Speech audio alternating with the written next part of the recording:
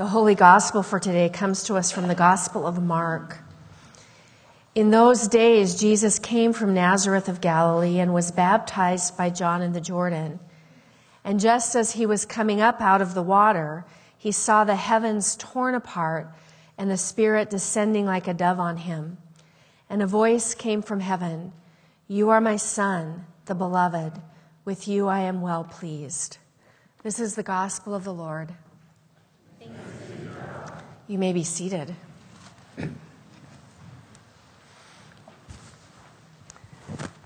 God's beloved people, grace to you and peace from God, our Creator, and from our Savior, Jesus Christ. Amen. I want to begin today with a photograph. I'm going to have Silas put on the screen. Do any of you recognize this or know its significance? This was the first photograph taken from outer space in 1946. From 65 miles above the Earth, it was taken from a German V-2 rocket that had been captured during the war. And it was the first that gave this vision of our home planet to people. But as science and technology advanced throughout the 20th century, there were many more pictures to come, like this one. This is from 1972, from the Apollo 17 astronauts. This one, I think, has become a really iconic. It's the blue marble image of the Earth. I think it's made a lot of money for NASA in T-shirts and in posters. And then in 1992, this stunning image came from the Galileo that was traveling to Jupiter, and this is of Earth and our moon. If we ever had any doubts that we were just one small part of a vast universe, these photographs confirmed it. Like this 2014 photograph taken from Mars, and that is Earth. In fact, there was one version of this that had the words, "You are here," with an arrow. When I look at this, I feel a sense of awe and reverence. My perspective changes. There is so much going on out there that is beyond my imagination, beyond my ability to comprehend. I think that this kind of change in perspective is what's going on in our first reading today. In Genesis 15, we hear a conversation between Abram and God. It's not their first conversation. That occurs back in chapter 12 when, out of the blue, God calls Abram to move his family and flocks to a new land. With this call, God made promises to Abram. "I will make of you a great nation and give you fertile land in which to dwell. You will be a blessing to others." Abram responded to this call with eagerness. He packed up everyone and everything and stepped out courageously into this adventure of faith. The conversation between Abram and God in today's text isn't quite as simple, because some time has passed and things hadn't gone according to Abram and Sarai's expectations.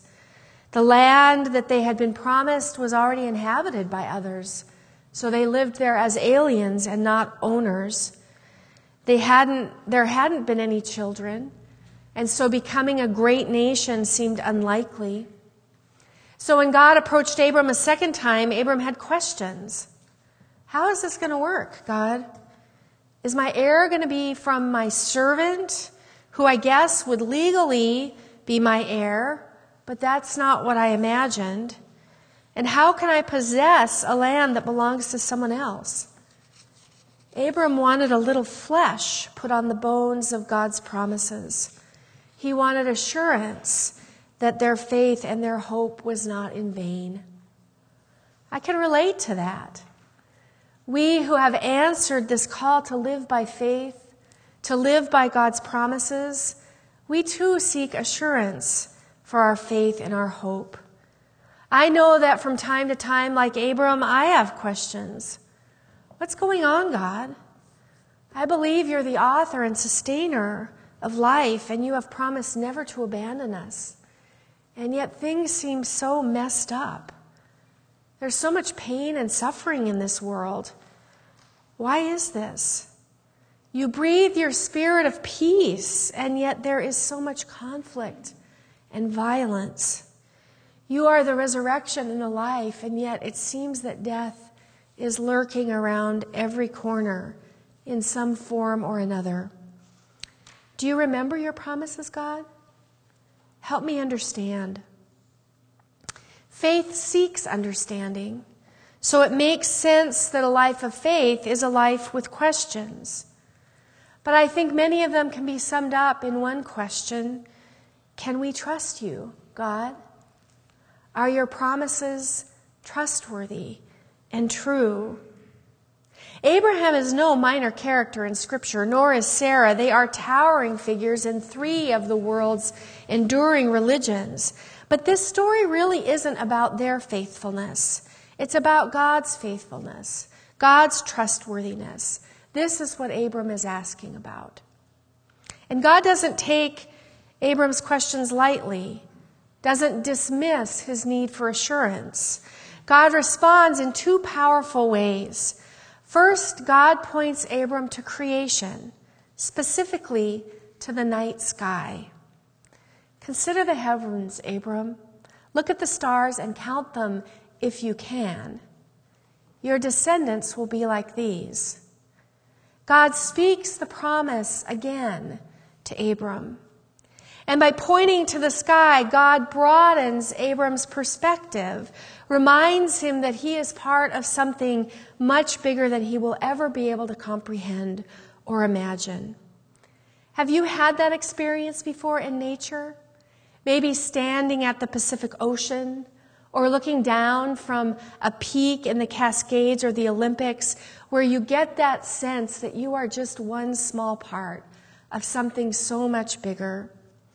These are sacred moments. This kind of perspective is such a gift.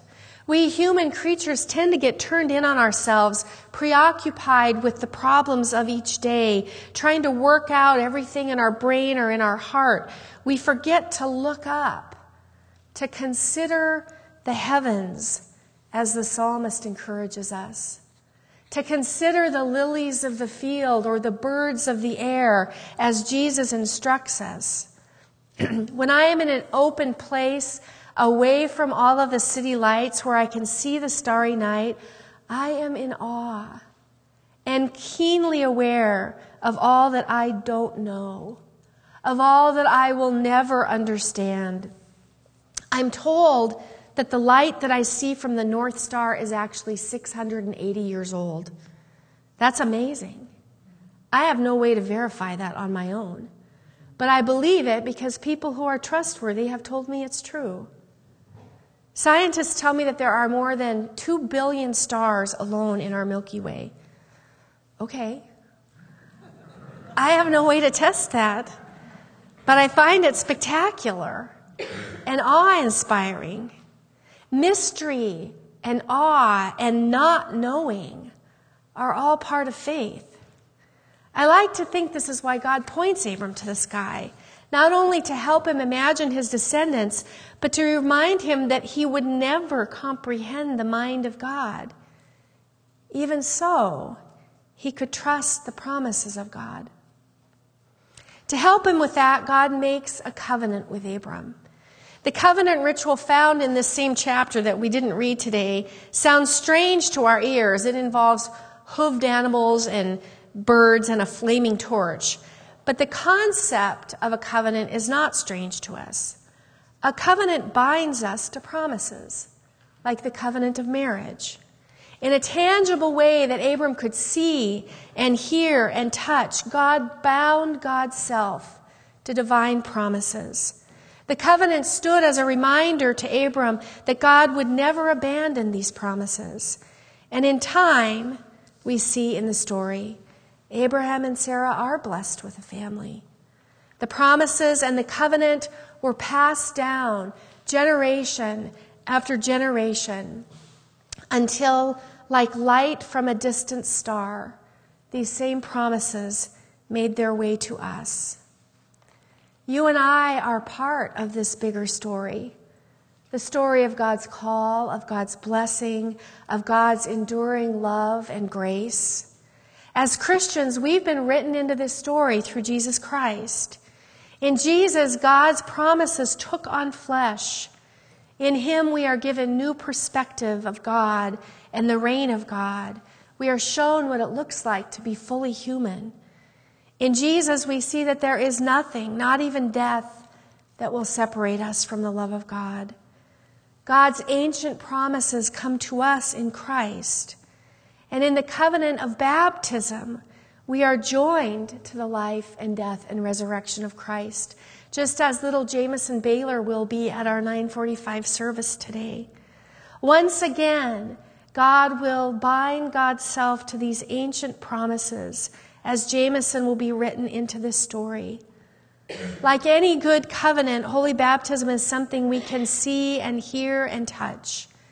And it stands as a reminder for us that the God of all creation, the God of Abraham and Sarah, the God who claimed Jesus as the beloved Son, this same God is with us now. Day in and day out, God is calling us and blessing us and upholding us and speaking words to us that are trustworthy and true.